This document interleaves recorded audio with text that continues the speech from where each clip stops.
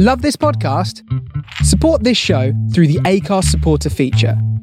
It's up to you how much you give, and there's no regular commitment. Just hit the link in the show description to support now. Many of us have those stubborn pounds that seem impossible to lose, no matter how good we eat or how hard we work out. My solution is PlushCare. PlushCare is a leading telehealth provider with doctors who are there for you day and night to partner with you in your weight loss journey. They can prescribe FDA-approved weight loss medications like Wegovy and Zepbound for those who qualify. Plus, they accept most insurance plans. To get started, visit plushcare.com/weightloss. That's plushcare.com/weightloss. Many of us have those stubborn pounds that seem impossible to lose, no matter how good we eat or how hard we work out. My solution is PlushCare. PlushCare is a leading telehealth provider with doctors who are there for you day and night to partner with you in your weight loss journey. They can prescribe FDA-approved weight loss medications like Wegovy and Zepbound for those who qualify. Plus, they accept most insurance plans. To get started, visit plushcare.com/weightloss. That's plushcare.com/weightloss.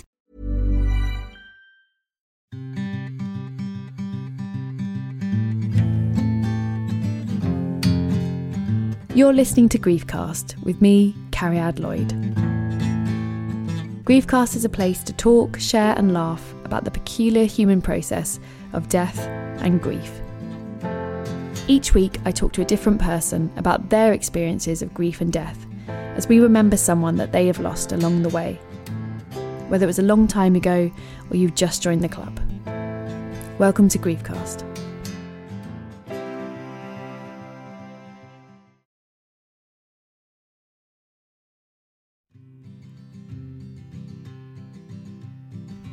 Hey Griefsters, thank you so much for listening, and thank you so much for all your amazing and brilliant comments about our first episode of Series 6 last week with Candice. It was so appreciated, and it was really lovely to have you all back, so thank you. We are on Twitter and Instagram at The Griefcast if you want to join the conversation, join the chat. Sounds awful, doesn't it? But basically, yeah, there's people chatting about death on these places. If you want to join them, you're more than welcome. Yeah, I really appreciated it. As ever, if you have been enjoying the show at all, please do rate and review and subscribe wherever you get your pods from. It really does make a huge difference, and I would be very appreciated if you've done one already. You can have a tick. Thank you so much. Maybe I need to make the incentives better than just a tick. Anyway, thank you. And yeah, thank you for everyone for saying such nice things about being back on the show. I really appreciate it, because it's a weird old time writing a book about death during a pandemic, and it's nice to know that people do actually still want to have these conversations. So thank you. This week's guest is journalist and writer Gavandra Hodge. Gavandra has written for a huge array of newspapers and magazines over the years. She's written for Independent, ES Magazine, Tatler, and she has just written an incredible book called The Consequences of Love, which is out now. And you'll hear in the interview, I recommend it highly. It's a really moving and incredible book and well worth a read. Gavandra came in to talk to me about her sister Candy, who died when she was 9 on holiday. And we also talked about her dad, who died many years later as well. It's such a good book, Gavandra, which is such a weird thing to say when it's about someone's tragic and heartbreaking story. But it's such a good book that I read it in the bath, and I read it so long the bath went cold. Thank you. Yeah. That for me is a sign of a good book. And then at the end, I looked at my hand and I was like, what is this on my hand? And I had a giant blue mark where I'd been holding the book, and my hand had obviously got wet. Wow, you've been imprinted by the book. Yeah. I was like, oh my God. Yeah, it's a wonderful, wonderful book. But I guess to give it some context, if people haven't read the book, who were we specifically remembering today when we're talking about grief?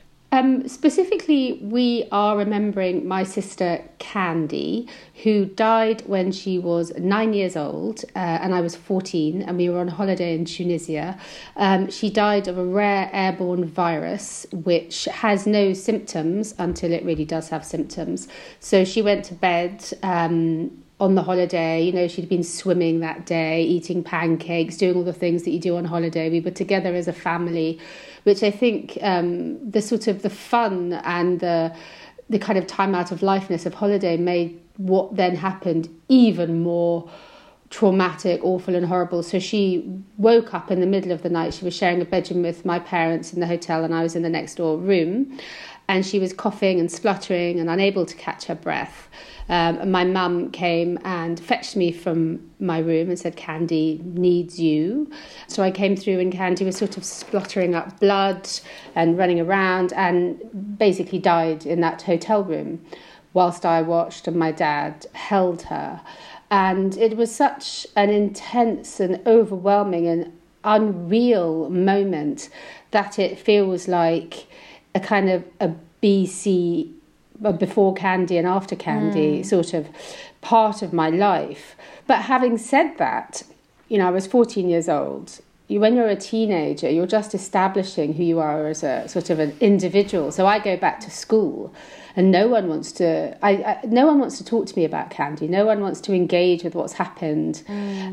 We all try to forget because that seems to be what the people around us want. So and my family fell apart in myriad kind of extraordinary, dramatic and mad ways. So I kind of ended up forgetting about her on purpose because I think it was just too much. And this continued throughout my life. So I'm now 45 and I got to the age, I think, of about 38, 39. So that's sort of the beginning of the book when I realised, and I have two young daughters whose age gap is the same as the age gap between Candy and I. And it was the moment when I'm watching them playing together and seeing how kind of intertwined they are, how dependent they are, how their characters merge and differentiate. And I realised, shit, I had a sister and I cannot remember her. I cannot remember a thing about her. All I can remember is watching her die. That's the only memory I have. So I tried, and as a writer, and as someone with I think I've got a pretty good memory for kind of moments and my history. I thought, well, I'm going to try and write my way back to her. So that's what the book was. It was a process of trying to find Candy again through thinking about her, writing about her, talking to people about her, and doing these sort of various... I'd never been in therapy, doing various kind of therapeutic exercises, not just straightforward talking therapy, but other things as well, to try and sort of find where she'd gone, find what my kind of self-defense trauma thing had done, where it had buried her. Sorry, what year was it when she died? So she died in 1989. 1989, yeah. Because I was just thinking, because we've talked about a lot on the show to what I refer to as like the Teenage Grief Club. Yes. TGC. Yeah. And it's a really strange, like sort of nowhere land in a way, I think, and especially when I've read about grief as well, because I find there's stuff talking about how children can't process it, and then there's stuff talking about adults, and there's this weird gap. And I think what you said is so true of like you are forming yourself as a person, and then something happens which like permanently indents into you. Yes. And there's like nothing you can do about it. And it's at the point where you're trying to sort of be like, no, I'm a this person and I'm a that person. You're like, no, you're someone in your family died person. Yes. And it's such it's so tricky. And I was just wondering, because obviously my dad died in 1998. Right. Which, there was not really... It's just, I find it so interesting that we live in this world where time, the past is like, oh, I guess they weren't that different. And then when you look closer, you're like, oh my God. So in 1998, people did talk to me about it, but very briefly. Yes. And so it was like everyone had learned you should mention it. Yeah. But then that was it. But I guess for you, that 1989 is like no one, so you went back to school and no one even said No one anything. said a word. And so it was a very odd situation. And I know now, because I know that you've spoken to Julia Samuel, I've spoken to Julia, and she works with... Saint Julia, we call her on the show. Yes, exactly. And Julia works with schools and talks to them about how you speak to a bereaved child. But, none of that work had been done. And I was at a very good school, a very kind of posh, fee-paying London day school. So Candy died in the Easter holidays in April. I went back into school a day late after the Easter holidays, and my mum had a chat with the headmistress, and it was decided that what they would do is I would stay back a day so that they could make an announcement in assembly and tell everybody that Candy had died on holiday and, be extra nice to Gavandra. So, and I knew this was happening. So I was sort of sitting at home, eating toast, watching Home and Away, thinking, shit, now they're saying it. Oh, that's weird. Anyway, turned up the next day, just not knowing what anyone was going to say, what I was meant to be, how I was meant to behave. Because when you're 14, it's all about, who am I meant to be? What do people want? What do people want me to be today? How do I fit in best? And no one said a word, like not a teacher, not a pupil. And you know, teenagers are also very adaptive. They learn pretty fast. I was like, so what I've learned today is that I mustn't talk about Candy because they don't want me to talk about Candy. So what they want, what society wants from me, is to pretend that she hasn't died, because that makes it easier for all of them, because they don't have the words, I don't have the words. So let's not even start speaking. And that was kind of what I learned implicitly without it having to be said, because nothing was said on that first day back at school. Yeah, because I remember very, very vividly having this thought, which was like, oh, I see. Okay, so people can just die. So nothing is safe. Yeah. So never trust anyone again. Like, and being 15 and thinking, this is a very grown-up thought. Like, this is very logical, and like sort of looking at your life and going, right, okay, what's happened? This has happened. So, okay, this is what adults don't tell you. Nothing is ever safe. Right, okay. And obviously that was the birth of my lifelong anxiety. Yes. But then do you remember vividly sort of thinking, I see, right, Candy didn't exist. Like, that's what I have to do. It's not so much, I mean, I suppose I knew that she existed, and also in our house, like my mum grieved very visibly and intensely for a long time. So I always, you know, it's not like she didn't exist in the house and we kept lots of her stuff. Her ashes were on the mantelpiece. But I definitely had that thing of like, okay, the world is really not a safe place. I could die tonight. You know, this is what no one has told me. Like, I agree, nothing is safe. I used to have terrible panic attacks where I would, you know, when you sort of, you overbreathe and your hands go numb and your brain goes fuzzy. I would think I was dying. You know, between the ages of sort of 15 and 16, my parents were taking me to A&E like once a week because I was convinced I was dying and I couldn't breathe. Because I was like, but, you know, no one can rationally tell me that I'm being irrational, because I've seen it happen. Yeah. You know, I've seen someone die in the middle of the night for no reason. I watched it. She was fine. It shouldn't have happened. So you can't tell me that I'm fine. Only a doctor can tell me I'm fine. I loved doctors. I loved hospitals. I was just like, oh, phew, I love these really bright lights. You know, all the people milling around. I don't even care if I have to wait 4 hours. As long as I'm here, you know, that's cool. You know, and I hated holidays as well, because she died in Tunisia and there was a hospital close by, but for whatever reason, that was only adults. So we had, and it was like a private hospital that only adults took. So she had to go to kind of the general Tunisian hospital, which was, you know, a towel on the floor. And you know, she would have died. The coroner said she would have died had she been next to King's, you know, had she been next to an amazing teaching hospital. But I think nonetheless, that was pretty intense for my parents as well. So I didn't like being in anywhere where, you know, access to amazing medical facilities wasn't sort of, you know, next door kind of thing. Yeah, of course. And it makes total sense. And I remember like when I was, you know, I eventually went to therapy again, so much, much later, like as sort of early 30s, I was like, oh God, I think I might need to talk about this. Yes. Oh shit.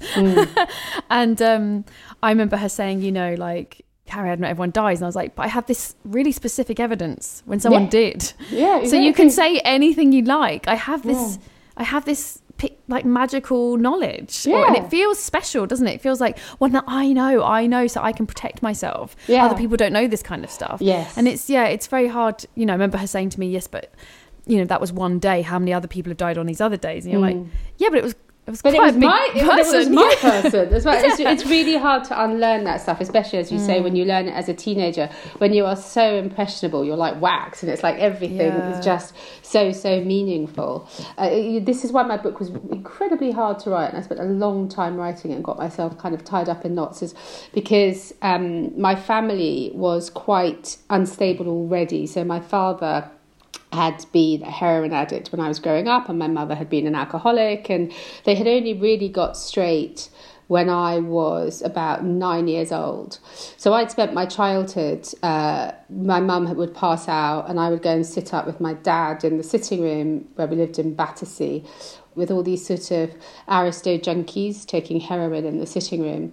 And I would sit up with them when I was 7 years old, 8 years old, because I was scared. I'd seen a fire safety film, and I was really scared that they'd set the flat on fire because they were always like passing out with cigarettes in their hands, and there were sort of candles burning next to kind of crazy fabrics and stuff. So I kind of learned about danger very early on. So I was already sort of hyper alert to danger. But my dad got clean, my mum got clean. We had a normal family life for about 4 years, and it was at that point that Candy died, and her death just tipped everything up. Like imagine like a sort of one of those tables in a restaurant where someone just pulls the sort of the tablecloth away, everything just does so we say that all the time on the show. Oh, like really? that is Okay. it's such a common, I think, because it's analogy. Because I remember, and actually the only other person I've said it and another person who said it was people who lost them as teenagers. Oh, that's interesting. That's interesting, isn't it? I've just realised that and that's how I felt, because it was like everything was the same but not. So you would look and go, I'm in the same house, I have the same friends, I'm in my bedroom. It's not something. The parts are the same, but everything's jumbled and thrown up in the air, and it happens so suddenly. Like literally, you learn that life can change on the flip of a coin, which is terrible knowledge, but also not unhelpful knowledge, because it's actually true. I mean, everything can change, and to be prepared and not freaked out by change is quite a useful skill in later life, as we have learnt. Yes, But so what happened was, after Candy died, Dad started using again. He started taking drugs, and he descended really, really fast back into cocaine use and selling drugs again. He was a hairdresser, but he started selling drugs again. Whereas my mum, who'd become sober, remained sober and became a born-again Christian. So they kind of went in these sort of two, incredibly different approaches to grief. And obviously, as a 14-year-old, you're thinking, okay, I could do the born-again Christian route, or I could do the drugs, alcohol, rock and roll, sex route. I think I'm doing that one, because not only does it look more fun, but it's easier as well. It's the one where you don't cry and talk about the dead person the whole time. It's one where you get pissed and get high and go to nightclubs. It's that one. So I did that for quite a long time, and I think that also aided the forgetting as well. Or that's what I said to my therapist. I was like, I killed her memory. I all those brain cells that I sort of destroyed with Sambuca. So the implications were huge, not just for me but for my family, and so everything imploded the minute Candy died. Of course, it's like it's such a tragic death, and she was so young, and as you said, on holiday, and completely, I think you wrote about it really amazingly in the book, of like this, a virus from nowhere, and it is just. Like, it's how does inconceivable. It's inconceivable, and it's proper sort of fairy tale stuff, which I think when something happens like that, something so like this, something evil and bad, I think then like you said, your world then becomes quite binary, doesn't it? Of like, oh, everything's either safe or not safe. Yeah. So, but I find it interesting because I didn't go down again the born again Christian route, but I went very like. I became sort of 45 overnight. Right, okay. So I just became very like, okay, I'm going to stay in, watch telly with my mum, because quite clearly the world... Yeah, I like pulled the hatch down. My brother went the other way, much more partying like you. And I find it really interesting because for me, when I started hanging around... I guess it was so different for you because they'd already been in your life. But when I started hanging around people taking drugs, it really scared me because I was like, you're going to die. You're going to die. That's all I could think. And I wondered, like, how was that taking stuff that was, inverted commas, dangerous? It was made safe because my dad was giving me the drugs. I don't mean to laugh, sorry. It's just, no, that's fine. And he was just like that's a good answer. Yeah, my dad gave it to me. Yeah, so that makes sense. I mean, number one, it felt good to be high because it meant that I didn't think about any of the sad shit. Number two, it made me popular at school because my dad had this hairdressing salon in Knightsbridge, and friends would come down with me after school, and he'd give us speed, coke, everything, buy us booze, let us smoke. We didn't have to go and smoke behind the bike sheds because we could smoke in my dad's hairdressing salon in Knightsbridge. And also, dad was giving them to me, and he kind of, it was normal. It was like family business as well. It was like, drugs had always been part of my life. And I think my familiarity with intensity, like my life had always been quite intense with the addicts, and then it was safe, and then Candy dying, it's like, okay, so this is normal. Like feeling on the edge is normal for me. Like I never get to feel safe. I never get to feel normal. So actually being high, being like in the West End at 15 years old by myself, putting myself in really quite dangerous situations feels familiar. So I'll keep doing it. I'll keep pushing it, because that's the place, what you're seeking, isn't it? Yeah, like this is the place where I feel alive. This is the place, you know, like taking myself to the edge. But then at the same time on a Wednesday night going to A&E telling the doctors I think I'm dying. So it was a very kind of overwhelming version of being a 15-year-old. I grew up on the suburbs of London as well. Oh, right, okay, yeah. And I mean, I was very good, but I did go out because I was a teenager.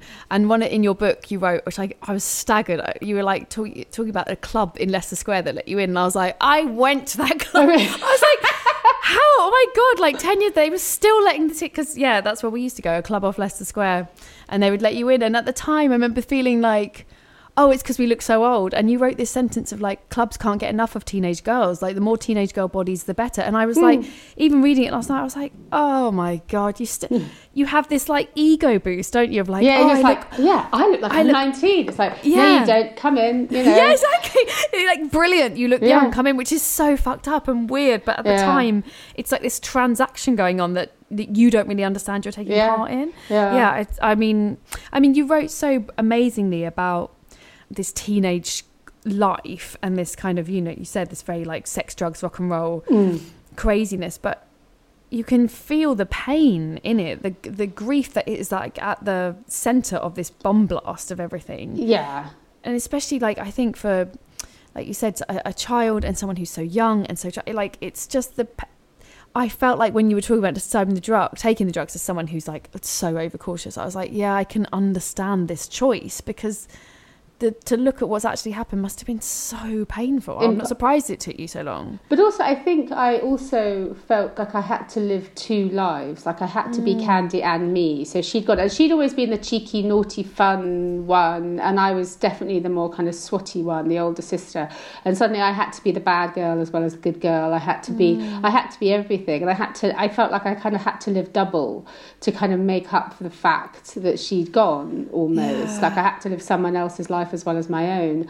It was really untenable and intense and upsetting, and you're right that it was fueled by pain, the whole thing really. And it's only, you know, when you're in it you think, I'm so cool, I'm having so much fun, I'm the coolest, meanest, baddest bitch in school, but actually it was awful, and it was so much pain. It was horrible.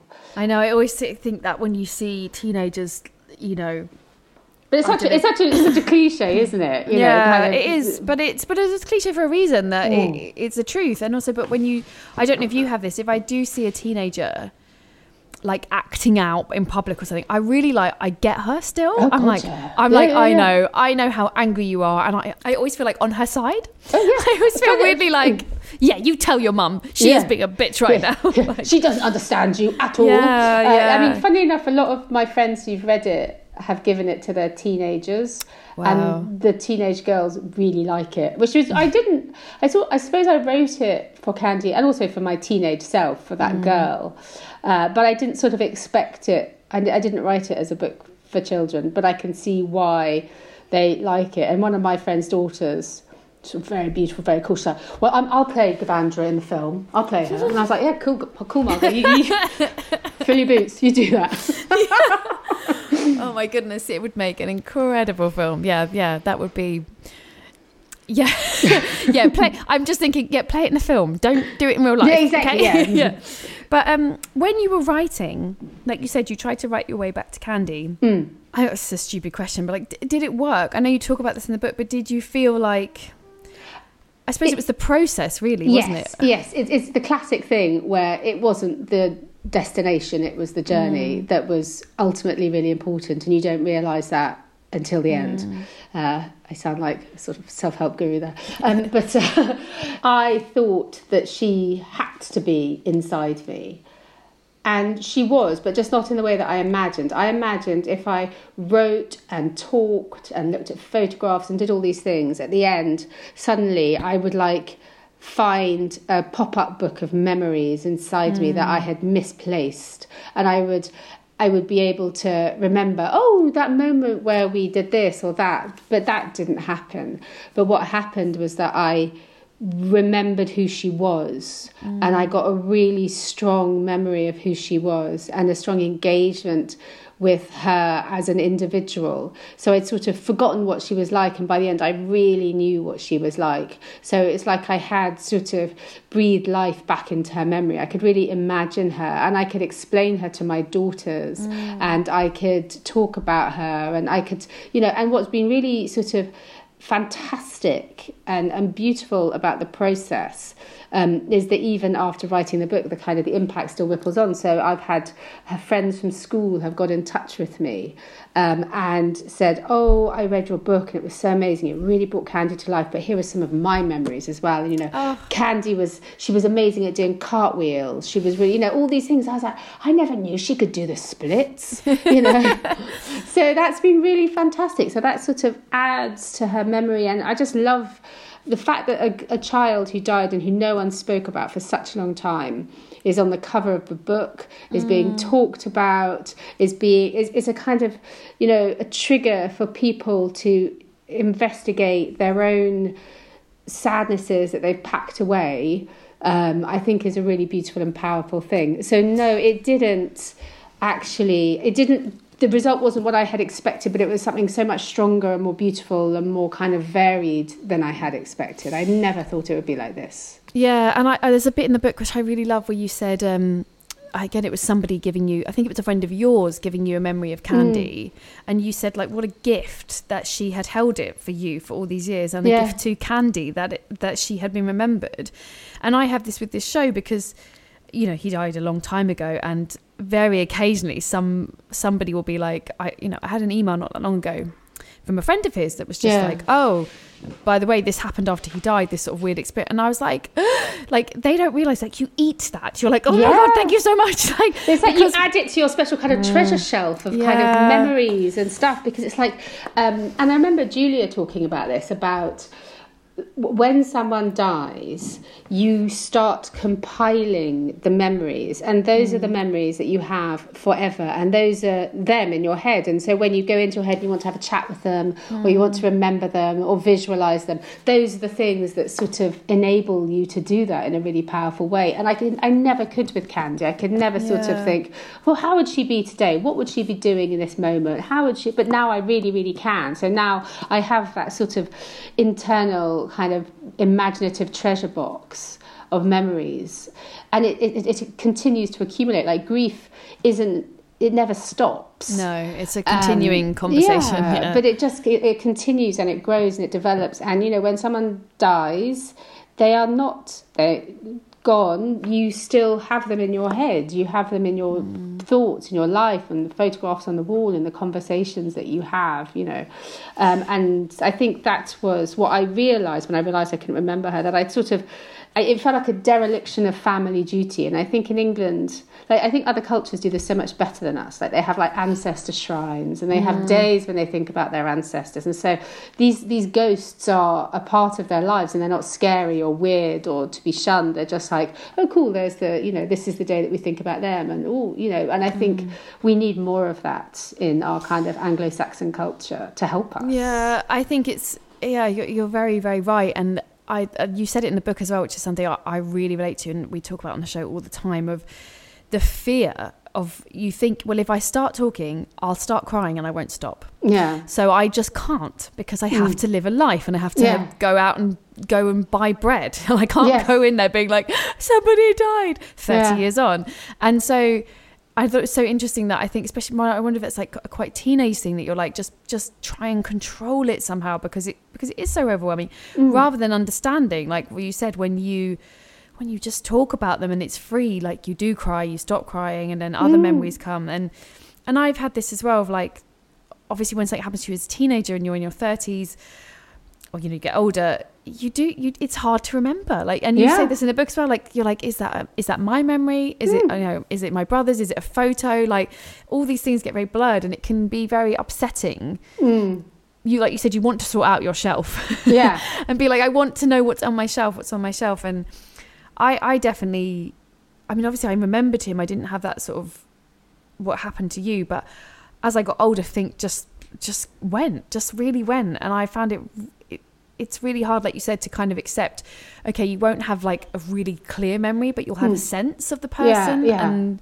allowing that to be enough. And I think allowing yourself, I think it's a constant thinking of, this is okay, it's okay what I've done. And also the other thing I think it's important is it's okay to wait until you're able to grieve, because you're saying, sometimes it is just not the right time. Sometimes it is just impossible. Sometimes you haven't got the mental space, and it's okay to wait until you can. It's okay to put it on hold, and it still works. It's not like if you've missed the grief window.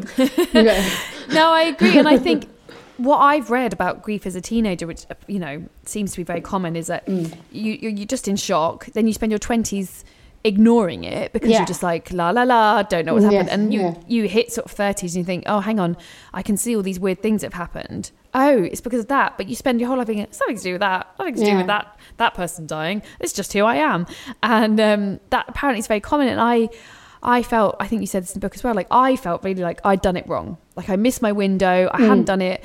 And rather than, like you said, this sort of kindness to yourself of being like, it just waits for you. It just waits till you're ready. The problem is if you think you can outrun it, like you can't. Yes, exactly. If you're kind of like, no, it's always going to be behind me. But then, I think you're completely right. And I remember getting to my early 30s and, I'd finally sort of, everything had gone right. I met a lovely man, got married, kind of got a mortgage, got a job, all these things that from my strange childhood I never thought were really mine, available to me. And then, so I was like, oh, finally. I remember thinking this. I think, finally, I feel kind of cool. I feel kind of settled. I feel kind of okay. And then my dad died. Like, suddenly, in a similar way to Candy, insofar as it was overnight. Like, 1 minute he was fine and then he was gone. Although, kind of retrospectively, if I think about it, he was not a man who looked after himself physically. He was an asthmatic who continued smoking cocaine cigarettes until, his final days. So, he was not, and eating 4 creme caramels and sort of drinking 2 bottles of wine for tea. So it shouldn't have been a surprise, but fuck me, it was a surprise. So kind of, again, and I think because it was in some ways similar, because it was, overnight, goes to bed fine, doesn't wake up. I felt I just responded in the same way all over again. I just felt kind of mad all over again. Well, I think some deaths can be very, very triggering. Yeah. And I know that word is like overused, but I think some things can just take you back to being 15 again. Yeah. And it's horrible because you spend so much time thinking like, I can't remember. I wonder what it was like. And then something happens and you're literally like, and you're back and you're 15 and you're going, I don't want to fucking be back here actually. Yeah. I felt like I was falling. I felt like I was kind of collapsing through time. It was so intense. And for all, my father was a very kind of complicated but very charismatic, and I loved him to pieces person. And it sort of destroyed me all over again. But having said that, he was 65 when he died, which sounds young, but actually for my dad wasn't young. He'd lived at full speed. And I'd had a lot of time with him. Yeah. I lived with him. We hung out a lot. And he died the way he wanted to die, which was he didn't want to be in hospital. And I was able to remember him. Like, I did all the things you're kind of meant to do, talking to people. I wasn't scared of talking to people about Dad dying at all. I talked, I cried, I made the memory books, I organised his funeral. I did all the things. I went to see his dead body. I did all the things that help the grief process, even though you don't realise you're doing something positive as you're doing it, because you're like a zombie through these actions. But at the end of it, so now, I can imagine him in his full glory. I can know exactly what he would say. Like, I can picture if I need my dad, he can pop up in my brain. Like, I completely have him available to me. And I think maybe I had learnt something about grief without even really realising it.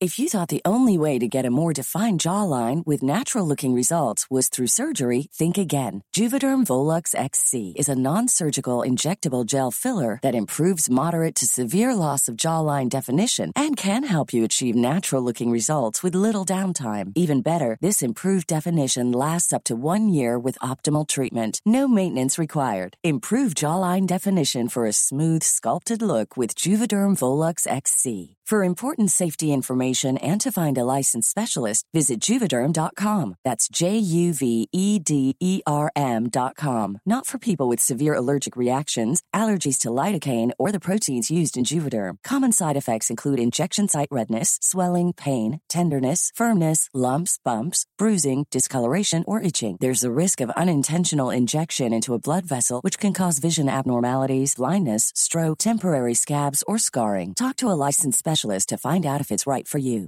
Hey, I'm Ryan Reynolds. At Mint Mobile, we like to do the opposite of what Big Wireless does. They charge you a lot, we charge you a little. So naturally, when they announced they'd be raising their prices due to inflation, we decided to deflate our prices due to not hating you.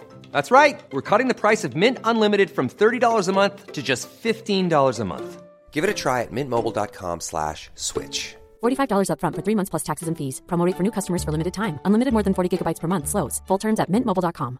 Many of us have those stubborn pounds that seem impossible to lose, no matter how good we eat or how hard we work out. My solution is PlushCare. PlushCare is a leading telehealth provider with doctors who are there for you day and night to partner with you in your weight loss journey. They can prescribe FDA-approved weight loss medications like Wegovy and Zepbound for those who qualify. Plus, they accept most insurance plans. To get started, visit plushcare.com/weightloss. That's plushcare.com/weightloss. Welcome back to Griefcast with Carrie Adloyd. You talk a lot, which again I think comes from being a young griever, of like that survival mode. I definitely have that as well, of like, shit hits the fan, I'm like, I got this, what do you need? Like, no, me too, definitely. And that's what I was saying about the kind of, you know that life can change in an instant. So like, well, I have the backpack ready for that. Yeah, it's always ready. It's completely ready. Where are we going? Where are we going? What's happening? And I just wondered, we've been talking about this, obviously, how you felt with lockdown, because I found it quite triggering. Yes. And lots of grief, the Grief Club, we've been talking about it on Twitter, found it sort of weirdly, like this is like everybody's grieving, but like it's reminding me of my grief. And I wonder for you, because I spoke to someone else whose father died of influenza. Right, yes. Not that long ago. And she was saying once this coronavirus, it really was horrible for her. She was like, oh God, this virus. But for you to be talking about viruses and unknown, was it really horrible time? It was really weird. So at the very start of it, I'm pretty sure I had it. You know, my husband had lost his sense of taste and smell, and all the stuff happened. And we're in London. And I remember when they were first talking about it, and I was quite, as we all were, quite laissez-faire at the very start. And then I read a report in the New York Times about people in hospital corridors in Italy unable to breathe, and the doctors having to choose who they ventilated. And suddenly I felt like I couldn't breathe. And that reminded me of all the panic attacks that I used to have, because both my dad and my sister died of not being able to breathe. You know, they couldn't breathe. And so that I found it very... It had a physical impact on me, and I didn't know whether it was a symptom or just my brain, because it was the way I used to feel when I was 15, and I would make them take me to A&E. So, but actually, I kind of realised that I had progressed in that, because I wasn't scared. Like, I used to be so scared all the time of me dying, of my children dying. Like, I was such a catastrophist. And I was like, I think I'm going to be okay. I think this is all right. But then it was this sort of general air of everything has suddenly changed, which in some ways I'm quite good at dealing with, because I'm quite good at putting one foot in front of the other, and not thinking about the future. So I'm like, well, why bother thinking about the future? Who fucking knows? Okay, so for today, we have enough food. Yeah. We have half a bottle of wine. The heating's on. We can pay the mortgage this month. Yeah. You know, this is cool, this is fine. I have no idea what the world's going to look like in 2 years' time, but nobody does. And the people who find it harder are the ones who think they do know what the world is going to look like in 2 years' time. So I think in some ways what we have learned through kind of trauma and sudden change is quite helpful in this instance, because it is just about like all we can do is survive today. And if we wake up tomorrow and we're still feeling okay, well, that's a win. My husband finds it much harder than me. It's funny, isn't it? Yeah, when you were writing, I could really relate to that kind of. It's like you've permanently been ready for the apocalypse because of what happened to you. So when something does happen, you're just like, cool. You're like, all right, yeah, okay, cool. I knew this was coming. Yeah, I told you all. yeah. You didn't listen. Nobody listened. I found it harder, I think, the longer it went on. That's for me. Because I was like, okay, first few weeks, got this, no problem. I'm not scared. Exactly. We can do this. And then, okay, month 2, okay, this is. Bit annoying now. My adrenaline kind of can't keep up at this. Like, let's get through today. But I found it interesting that if you had lost someone, a lot of people were saying to me on Twitter and on Instagram of like, oh, this feels familiar, doesn't it? And it was very strange to feel like everybody was grieving when you're so used to being the only one who's grieving, and people not understanding, and people, you know, like you said, that sort of isolated, not fitting in feeling as a teenager. It's a very strange place to be a teenager who knows that knows that you die. You're going to die. Yeah. And you know, like, it's because most teenagers are so like caught up in the minutiae of of their life. Also, most teenagers feel immortal. I mean, that's the point of being a teenager. You're like, I am invincible. You know, you idiots don't know. Why are you scared for me? Because I'm gonna do this dive bomb off a cliff and I'm gonna be absolutely fine. But I think I also found it very upsetting. I mean, my mum had to shield because she's type 2 diabetic and old and stuff, and you know, so I was scared for her. I didn't know anybody who died from COVID, but I felt so heartbroken for all the people who were unable to have funerals, be with their loved ones when they died. I just thought that's horrible. That's so upsetting. That's a whole other trauma that you know will be which will take a long time for people to work through. I think, definitely if you've been through something like that, and you know how hard a funeral is anyway, how hard it is to say goodbye to a person, and then knowing I think all these people just didn't even get that. No, and you know those poor hospital staff who had to hold up the mobile phone. It was just too upsetting. Really upsetting. Yeah, really, and it's interesting because I feel like the world sort of like you said, if you live in this place every day of panic and catastrophizing, or you know, you progress in, it sounds like you're doing pretty well, you're learning to manage it, and then when the world sort of like dips into your head for a bit, that's what it felt like to me. I was like, yeah, it's not nice, is it? It's pretty intense, it's pretty scary. Everyone's like, oh god, it's just so stressful. You're like, yeah, I had this before the global pandemic.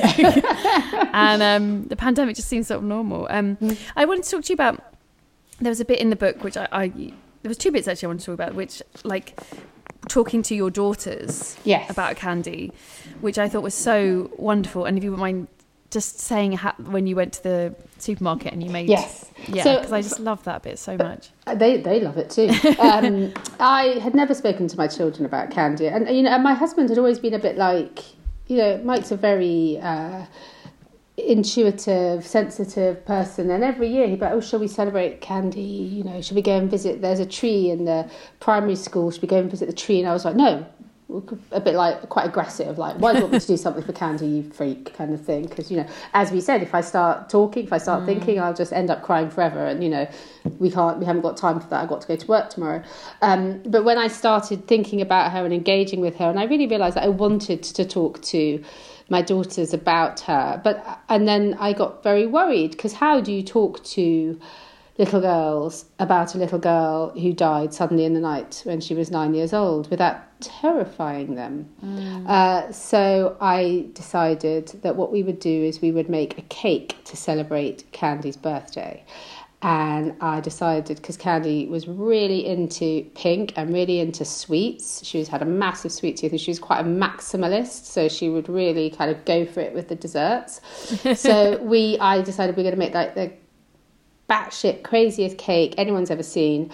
I made like 3-tier kind of cake, and then we went to Sainsbury's and I said to the girls, like, literally any sweets you want, just anything, just go around like supermarket sweets, fill the basket. So they're like, oh my god, they're kind of running around like bags of sherbet and strawberry strings and glitter and all kind of mad stuff. And then I made the cake and I did like 6 times the amount of pink icing that you were meant to do. And then I just got them to like chuck stuff at it for about half an hour, and it's mad. So it starts off looking sort of vaguely normal, then it's just like sagging under the weight of kind of Smarties and stars and just random stuff and marshmallows, and then like, no, let's put on more until it just it's completely insane. And then we all had a slice, and I was like, so this is what we're going to do every year. This is how we're going to remember Candy. So now, when they think of Candy, that's what they think of. Especially my younger daughter. She's like, I love Candy Day. I mean, she even did say, I'm so glad Candy died, because now we can have Candy Day. And I was like, okay.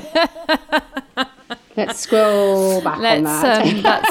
That's not quite the lesson I wanted. No, exactly. But then, but by the same token, I talked to my older daughter, who did say that when she was 9, she did feel quite scared. She's like, I thought girls died when they were 9. So like, as much as you try and leaven that message, and it's not possible to actually completely do that. It's so hard, isn't it? Because it isn't possible. So my daughter's only 3, and I try and mention my dad, and obviously it's a different situation because I'm not talking about a child that died to a child, but it's still grandpa. It's so weird because like, I'm very honest about death. I talk about it very, very, that's my job, is talking about death. And yet that when my daughter asks questions, I'm like, oh, he's just gone away. Because you're like, oh God, I have to explain it. And then I think that's the harsh thing about talking to a child about death. Like you said, you're trying to leaven it, soften it, but you can't, because the truth behind it is some people die.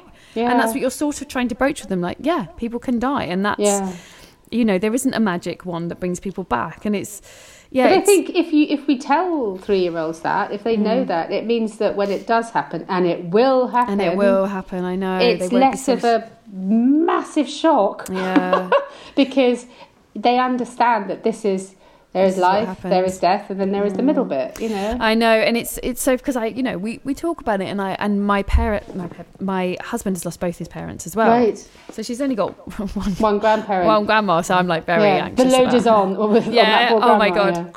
Like, don't get up that ladder. What are you doing? No, don't do that. Why did you fall over? Your trainers need to be more grippy. I have this padded box for you, Mum. Yes, Just get in it. I've got the key. You'll be fine. Why are you moaning? There are a few little ventilation holes. I'm looking after you. Yeah, and it's such an interesting thing, isn't it? Because you were that child that was so shocked. So you don't want them to be shocked, but equally you don't want. I think it's really hard. But I think it's a balance. But I loved the description of the cake, because obviously, what was so nice about it is like, children love sweets, they love cakes, and for you to give them permission.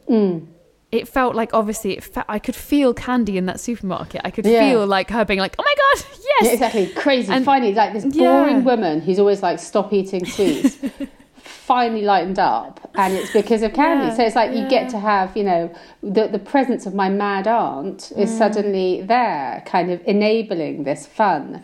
And so when they think about her, they think about that. They don't mostly think about the other side, even though I have been quite clear to them and told them what happened, and made and not pretended it didn't happen, which I think is so important, and a sign of your progression, obviously, because what they fill in the gaps. So if you were still at the point where you couldn't talk about it, it would just be oh, I see, death is so painful, you don't discuss it, which is the lesson that you learn. And I I've spoken to people who've said, with their own parents in particular, even actually my husband's parents have a sister that died or a brother that died, and it was never spoken of, and it's like the family secret. And it's like, a person isn't a secret, a death isn't a secret. It's mad, I can understand it. I'm not judging them, but I just think it's not it's not helpful. It's not, and as we've said on the show many times, the trouble with secrets is, you think that means that's wrong, so then shame creeps in. Yeah, because it's like, oh, okay, that's bad. It's something you're not meant to talk about. Like it's inappropriate. It's horrible. It's you know, all of these things. And these are the lessons we're teaching our children. Yeah, that, you know, this is something to be ashamed of. And that's why I like the cake thing so much, because I really like this idea, like, you know, death and grief are so unique. They're so wrapped up in the relationship you had with that person. And it seems so fitting that her big sister like bakes a disgustingly sweet cake with her nieces. I was like, oh, that is the way to celebrate that person. Like it really. And I think that's really nice when you can it's like when you go to like a good funeral, in inverted commas, when you're like, oh, this really is fitting. It's for them. And you know, my mum comes to have a cake. She has to take extra sort of insulin tablets on those days. just to make sure she doesn't, you know. She's all right with candy. And then we all kind of fall into this sort of sugar cake. We're afterwards like, oh my God. And this year we did it. It was not that long ago. And I've now kind of worked out that what we do is we make it and then we arrange to see a few people and we bring it with us. Good work. So we don't just have it in the house. Yeah, because too much. You might die. Yeah. I shouldn't say that, but you know, it's a lot of sugar to take on for a normal human being. It really sounded. I could really envision that proper child when children decorate things. It's like, and it's funny, isn't it? Because your adult self is like, oh God, no, please, not that much. And then there is a bit of you thinking, why? Why not that why much? the fuck not? Yeah, like it's a cake. Let's make it genuinely insane. Yeah. And the other thing that I found so interesting in your book, where you talked about going to see the acupuncturist. Oh yes, Laura. Everyone's into Laura. Oh, well, I just found that, because obviously some people really believe in ghosts and some people really, really don't. And I think it's whatever works for you is fine. Yeah. But I really thought it was so interesting that you said, you know, you were seeing these two acupuncturists, one of them you'd explain the grief and it was all about this. The other one just thinks you're dealing with stressed London lines. And would you mind just saying, so I just want to ruin the book, but... So I love acupuncture. I think it's amazing. And I was seeing two acupuncturists, and one I was actually specifically seeing for grief, and he's called Ross Bart, and he's amazing. And he started doing acupuncture to deal with his own grief for his father dying, and he's excellent. And he treated me for, like, the first points he treated were for kind of, I think, PTSD, because he was like, you know, for my sister even, and this was many, many years later. And then the other acupuncturist I was seeing is called Laura Jones. And she's amazing too, and in different ways. She's a bit woo-woo. And I went to see her for facial acupuncture, which is really good. It's kind of like Botox, but without, you know, all the injections. They just put loads of needles in your face and it makes you look younger, which is important when you're kind of like me in your mid-40s. So I go and see her. And so Ross knew all about candy. Laura knew nothing about candy. All she knew was that I worked at a fancy magazine and I was a bit vain and, you know, a bit stressed. And went to see her, and she was sort of being a bit weird, sort of hovering around me, sort of starting to put the needles in, and then she was like, I'm really sorry, I'm finding this really hard. And I was like, what? She's like, there's someone here. And I was like, is there? Because you go for treatments, you're like in these darkened rooms with these like things, and your eyes are shut, and you're like, I mean, anyone could walk in. I open my eyes, they're like, she's like, does this sound familiar at all? There's a very annoying young person here who really smells sweet. She smells really sugary.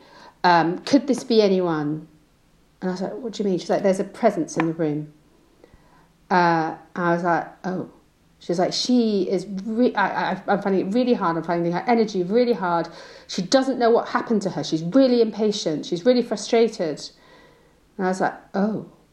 So I was like, okay, well, this is quite mad. I don't really know how I feel about this. So I explained to Laura about Candy, that my little sister had died in the night very suddenly.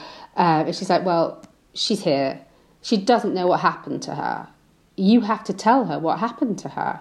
And I'm really sorry, but I can't stay in this room because it's too much. I have to go. So I was like, do I have to say it aloud? Because I'm a bit self-conscious. She's like, no, you can just do it in your head. It's absolutely fine. You just need to talk to her. So Laura leaves, and I'm like in this little basement room in Marylebone or whatever, lying there in my bra and pants with a sort of furry stole over me. And but I think, okay, fuck it. this isn't going to hurt anyone. I don't know what's happening. But so I just, in my head, I sort of imagined talking to Candy and saying, come over here, it's okay, calm down, I know you're here. And I explained to her exactly what happened to her.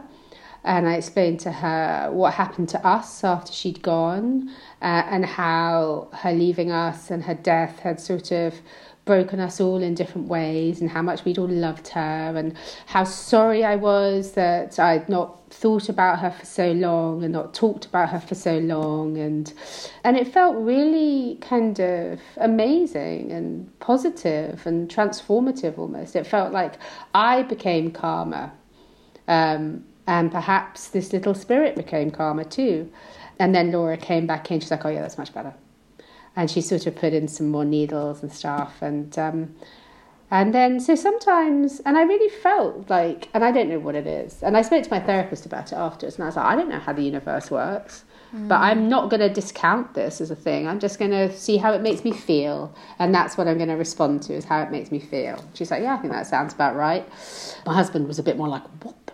I just found it extraordinary because I'm like, again, I'm really not, I'm not a skeptic at all, but equally I haven't had like magical experiences with my dad. And so when some people, someone just the other day was like, he's here, and I was like, is he? Where? Because he could do with telling me. Yeah, exactly. Like, oh right, great, he's talking to you but not me. It's weird, isn't it? Thanks for that. Yeah. And so I found reading that just so moving, and even you talking about it now, it's just like, because it's just the fact that she didn't know, obviously, and the smell of sweets, there was something about that just was like so. And you can imagine that. You can imagine so innocent, isn't it? Yeah, like you're frustrated, like, what the hell happened to me? And why is no one talking about me?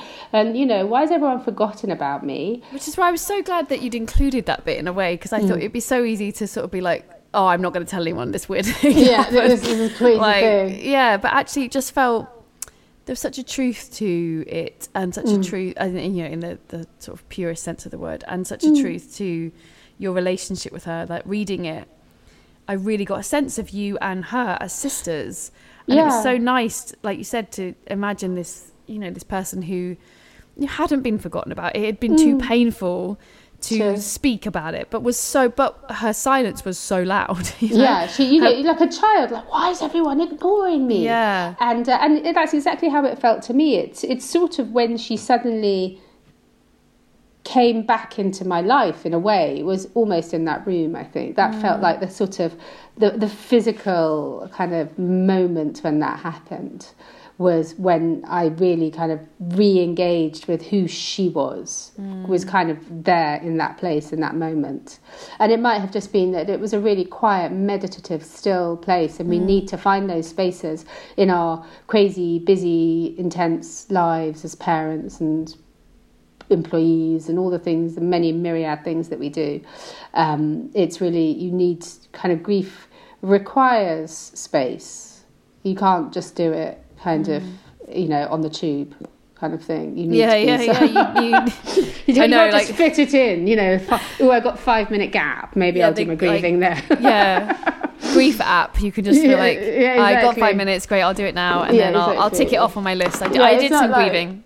Yeah, it's not like, I can fit in a bit of a high intensity workout kind of thing. It's just, it requires a different sort of engagement that we don't often allow ourselves, I think, in our because world. It's frightening, because to be that vulnerable and to be that connected physically to people you've loved who are not here is frightening, I think, and is and difficult, and not, like you said, not easy to grieve. It isn't easy, even though, like you said, that like the option your mum took was really hard, really painful, really slow, really difficult. But it sort of honours who they are when you do allow it to happen. But like you said, you just have to do it however you can, whenever you can. Yeah.